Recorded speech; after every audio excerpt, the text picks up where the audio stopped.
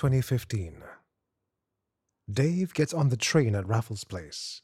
He's never liked this part of town, which is full of office-shirted people in various stages of unhappiness. In the past, he spent a couple of sleepless nights imagining himself in the CBD, pouring off the train at 7:30 a.m. with the rest of the office rats.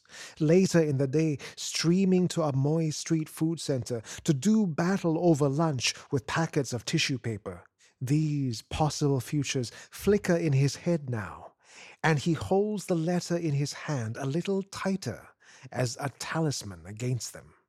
It's his letter from the UK visa office, which has finally, with only weeks left before his flight, given him the green light to go.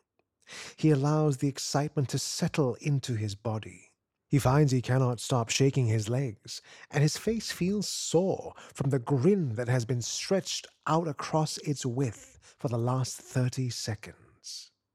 The past 2 months since he submitted his application have been a nightmare of anxiety, turning his papers over and over in his head to see if he might have omitted something, or worse, if something had made him unworthy of the visa. He pored over the news to check if there had been any diplomatic spats between Singapore and the UK.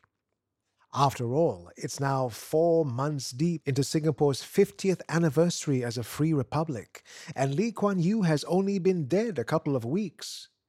The international news has seen a spike in reports on the Singapore story, which is necessarily, and worryingly for Dave, an anti-British one at several uncomfortable points. Last week, he was sick in the stomach when The Guardian ran a story about the scrappy former British colony. But Dave's JC seniors, all of whom made it to either Oxford or Cambridge a year or two earlier, have been assuring him on their WhatsApp chat, Rafflesians at Oxbridge, that the agonizing visa process is normal. The British visa office likes to make us wait. It's a kind of ritual humiliation. Gareth, his overly political senior from the Debate Society, who'd gone up to read English, had said. With your prospects, Dave, they'd be stupid not to let you in. Anyway, that's all sorted now. The letter is in his hands and seems to emanate a kind of warmth. He can focus on the road ahead. Balliol College for PPE, a total dream of a future. He did extraordinarily well in the exams. Everyone said so. When he returned to camp with his A-level grades last year, his bunkmates had rallied around, enviously inspecting his results slip like jewelers fondling a rare diamond. Now, in a little over a month, he will present himself to the great minds at Oxford with a score so perfect and unassailable it might eclipse the minor inconvenience of his race. More importantly, he thinks as he surveys the cabin around him and sees the gross assemblage of Singaporeans in shorts and slippers, I'll finally be out of this place. The country has gotten additionally unpleasant this year. With the queasy miasma of red dots screaming SG50 from every possible crevice of the foul, sweating city. Nothing has escaped the call to patriotism. Not buns nor tins of sardines. In a quiet, tucked-away part of his heart that trumpets a little at the thought of the British monarchy, Dave thinks that the past 50-odd years haven't really been that great for the country. There's no civility, no decorum, no restraint. There's been, instead, a kind of grubby-fingered grab for wealth. He thinks there's something so horribly Chinese about the whole thing that recalls dirty Hong Kong docks and opium-addled degenerates in the 19th century. He is Peranakan, which helps him resolve some of this cognitive dissonance. His family, as far as his amateur research has shown him, became rich from tending to gambia plantations in the 19th century. This agricultural history, he's always thought, has something in common with the enclosure of British farmlands, which set in motion the gears of the British Industrial Revolution. In school, this has been one of his favorite things to write about in history exams. It made him think about how his family had more in common with the English landed gentry than it did, to be mild, other immigrants. Never mind that, as a result of his paternal grandfather's messy elopement with the Gambia plantation family's daughter, Dave's family now lives in an HDB flat in Jurong, and not a Sixth Avenue bungalow on the family estate. To console himself, he looks into his bag at the fat envelope containing 500 British pounds. He'd exchanged them earlier at the money changer near the visa office, proudly handing the money changer the $1,000 note his granduncle had given him at Chinese New Year. Over a reunion dinner at granduncle's Bukit Timah estate, Dave's father, who was otherwise a fairly fringe character amongst the family, had proudly told his assembled cousins of Dave's recent success. This was met with stony silence over the ayam buah keluar because all of their kids had done so badly at school that they couldn't even buy the Ivy League places they wanted. The luckier ones had ended up in Australia or at SMU studying business. One of them even went to jail for peddling marijuana. At midnight, Granduncle pressed the ang pao into Dave's hand, declaring him the pride of the family, and Dave felt the ancient, genteel lineage pulsing in his blood. He feels it now, in fact, as the train charges west to Jurong. He smiles at the propulsive synchrony between this MRT journey and his life's trajectory. He feels his whole being soaring towards the west, answering its elemental call, like some worthier part of him is singing scattered parts back to itself. The fresh smell of the banknotes unexpectedly sours his excitement with thoughts of money. He thinks of the pesky government scholarship that he had to accept in order to get to Oxford. This sends his thoughts crashing back to earth. But 5 years in public service, he reminds himself, is still better than being a CBD rat. And maybe, he adds, and this gets him excited again, I can do a master's in London so I can stay away longer. He brushes away thoughts of the bond, which at any rate is 4 years in the future. But he can't help prickling angrily at the thought of the past 2 years of military bondage that he's already served, painfully and often humiliatingly. He finds himself staring at a large red circle on the floor of the carriage. It says, SMRT celebrates SG50 in big white letters. Something about the exclamation mark upsets him. Stop shouting at me, he thinks, addressing the thought to the country. The train stops at Outram Park, and as the doors open, there's a sudden volley of young people's voices, talking indistinctly over each other, laughing and shrieking. A large group of almost 30 uni kids pours into the train, all of them dressed in identical blue t-shirts. One of them, a guy whose back is turned to Dave, is carrying a massive cloth banner mounted on a bamboo pole. The banner proclaims, in hand-painted letters, Neptune. Dave makes out the back of his t-shirt, which reads, NUS Science Freshman Orientation Camp 2015. Aim for the stars. The banner, Dave notices now, is decorated with glittery cardboard stars. And in the center of it is a badly painted blob he reckons is meant to be the planet Neptune. Dave has heard of freshman orientation camps at the local universities. His seniors who haven't made it abroad all said it was the best time of their lives, describing in florid detail horror nights spent at Old Changi Hospital, going clubbing for the first time, and week-long camps where everyone got to know each other by playing outdoor games and racing through the city on treasure hunts. Listening to his seniors speak, Dave thought it sounded incredibly juvenile. He found the prospect of mandatory group activities terrifying and humiliating, a little like the army.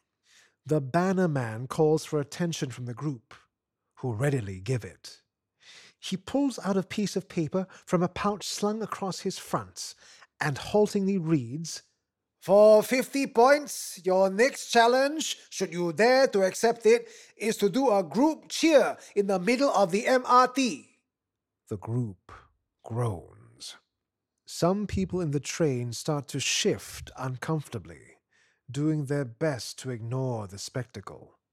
A middle-aged lady gets up and makes herself scarce. Something about the banner man causes Dave's stomach to stir uncomfortably. It's the way he lifts his hand up, clenched into a fist to hold the other freshman's attention. Two other students, both women in shirts that say Orientation Group Leader, are looking admiringly at the bannerman from a little way off, taking photographs with their phones. He hears them say, "Wow, he's them entu lah, this freshie. Very good." "Neptune, are you ready?" the bannerman bellows. With some horror, Dave realizes the group is going to perform something in public. The banner guy has gotten in position, hunching his head and shoulders into the center of the circle of kids around him.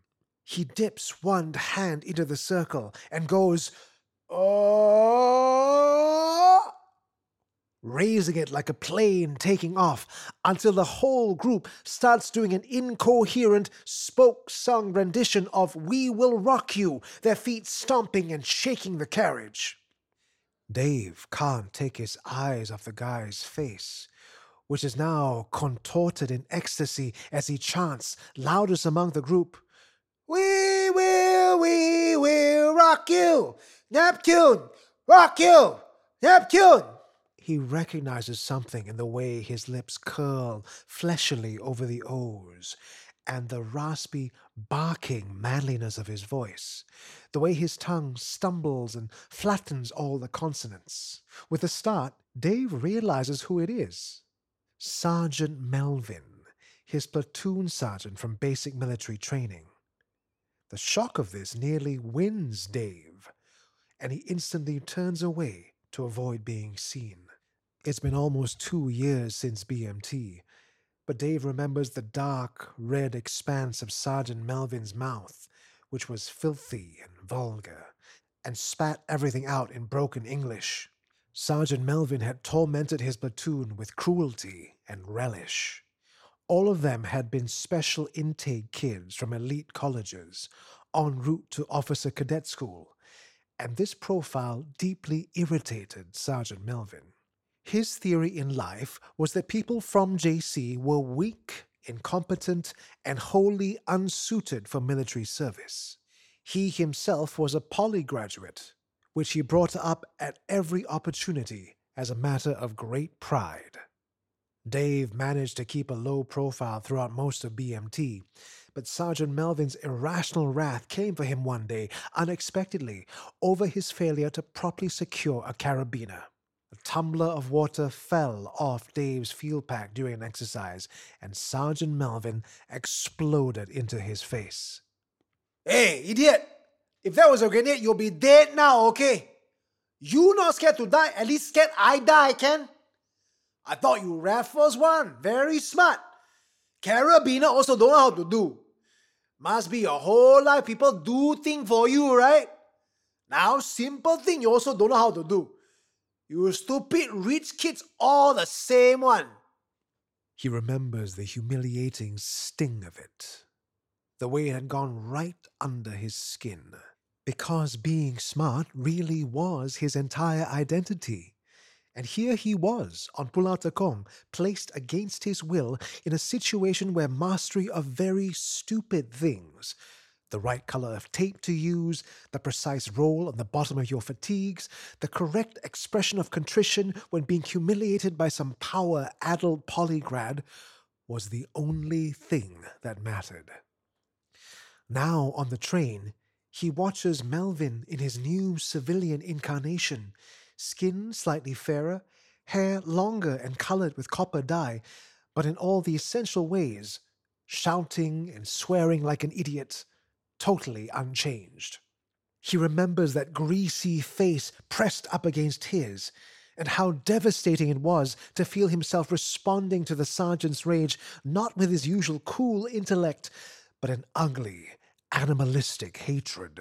How none of the logical operations he'd mastered in Westminster-style debate, none of the elegant rejoinders he'd haughtily rained down on debaters from lesser schools, how none of that could be used to defend himself against this barrage of uncouth words.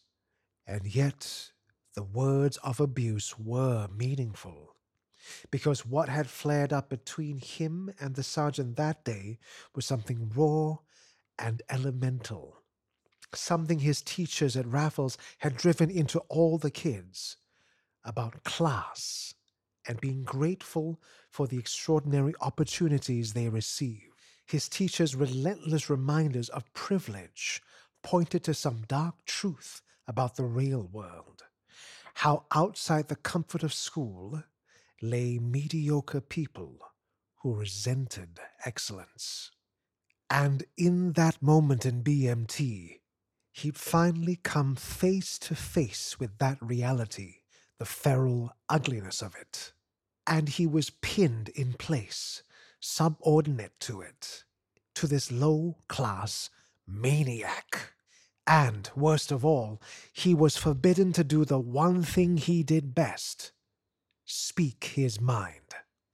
He remembers how, after the dressing down, which had ended with 50 arduous push-ups, he stormed into his bunk and wept, burning in the unnatural justice of being humiliated by someone like Sergeant Melvin.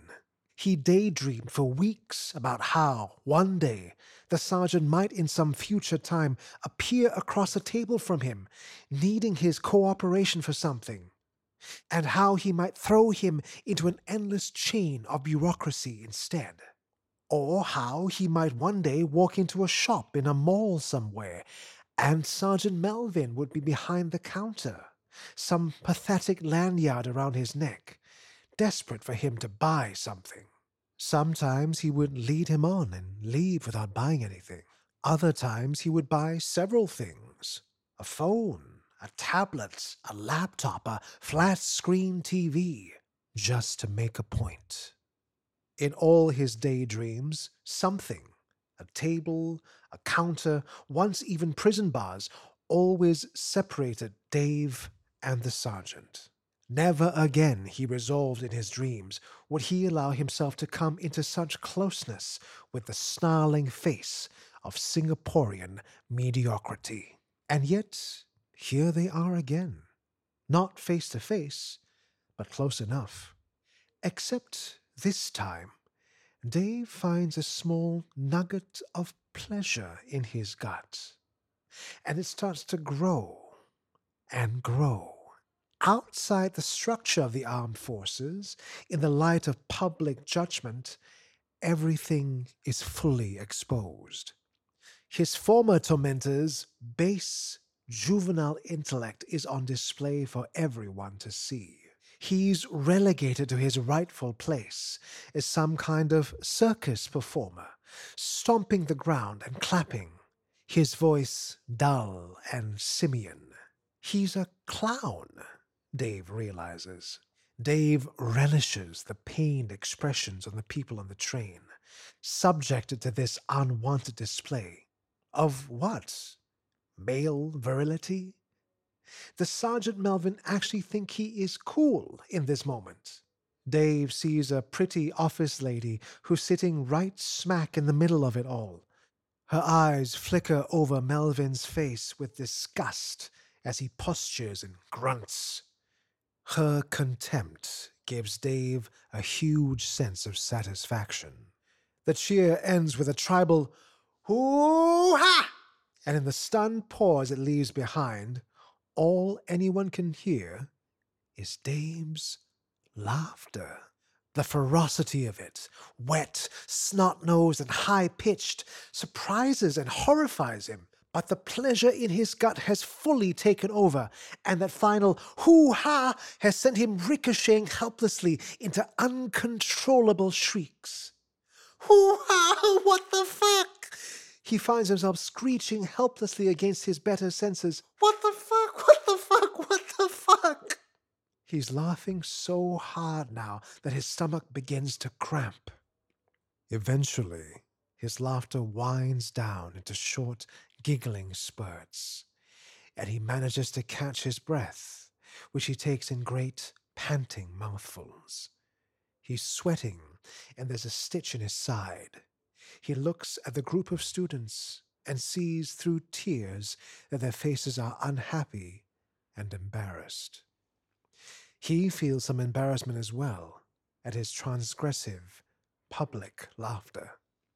He sees Melvin looking at him. His face is flushed with shame. It soon changes to growing recognition. Dave watches him process the social arithmetic in real time, the furrow of his brows, the widening of his eyes, then the sudden jerk of his shoulders, and a dropping of the eyes as the connection is made.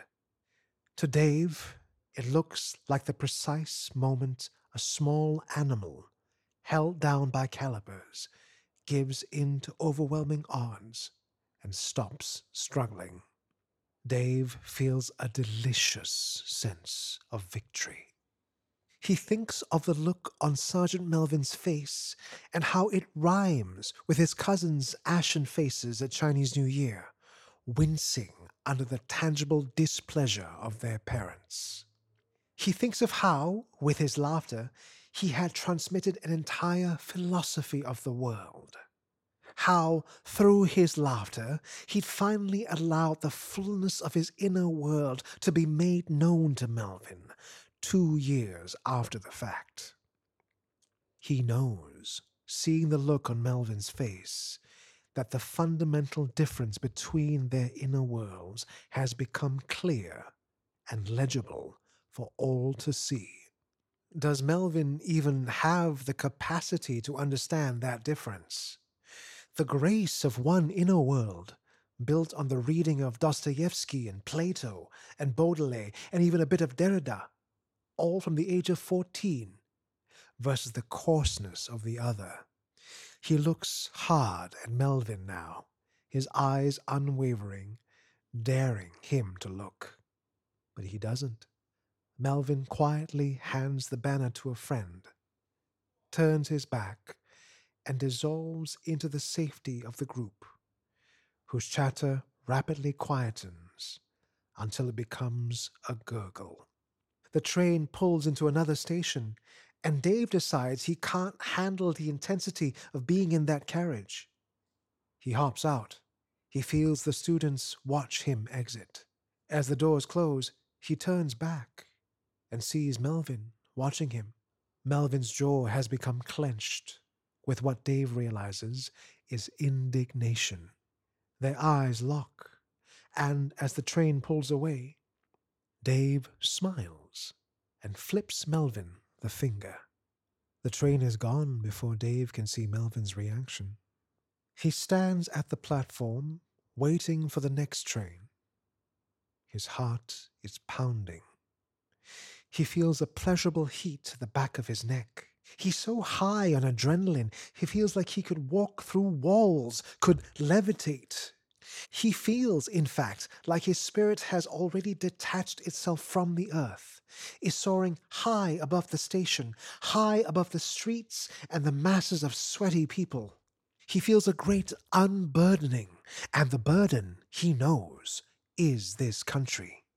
He's on a path, he sees now, clear as guiding lights on a landing strip at night, that is already steering him far away from the Sergeant Melvins of the world, far from the CBD rats scrabbling in their offices. His future will be the total absence of his past. In Oxford, he will remake himself. He will be washed clean and take his rightful place amongst other beings of light and grace. He thinks of that scene from Spirited Away, when a giant creature made of sludge and sewage arrives at the baths and is cleaned with a torrent of water. He feels like the tiny, ancient god who rises from the murky water and who flies into the sky in relief, leaving behind a trail of blessings. Dave can hear the next train arriving. He looks back towards the track and sees an SG-50 poster plastered to the glass barrier. "Thank you, Singapore." It blares in exclamation. It's an ad for some competition for kids. What are you thankful to Singapore for? Write to us and stand to win attractive prizes. Dave smiles to himself and mulls on his recent victories. The train arrives.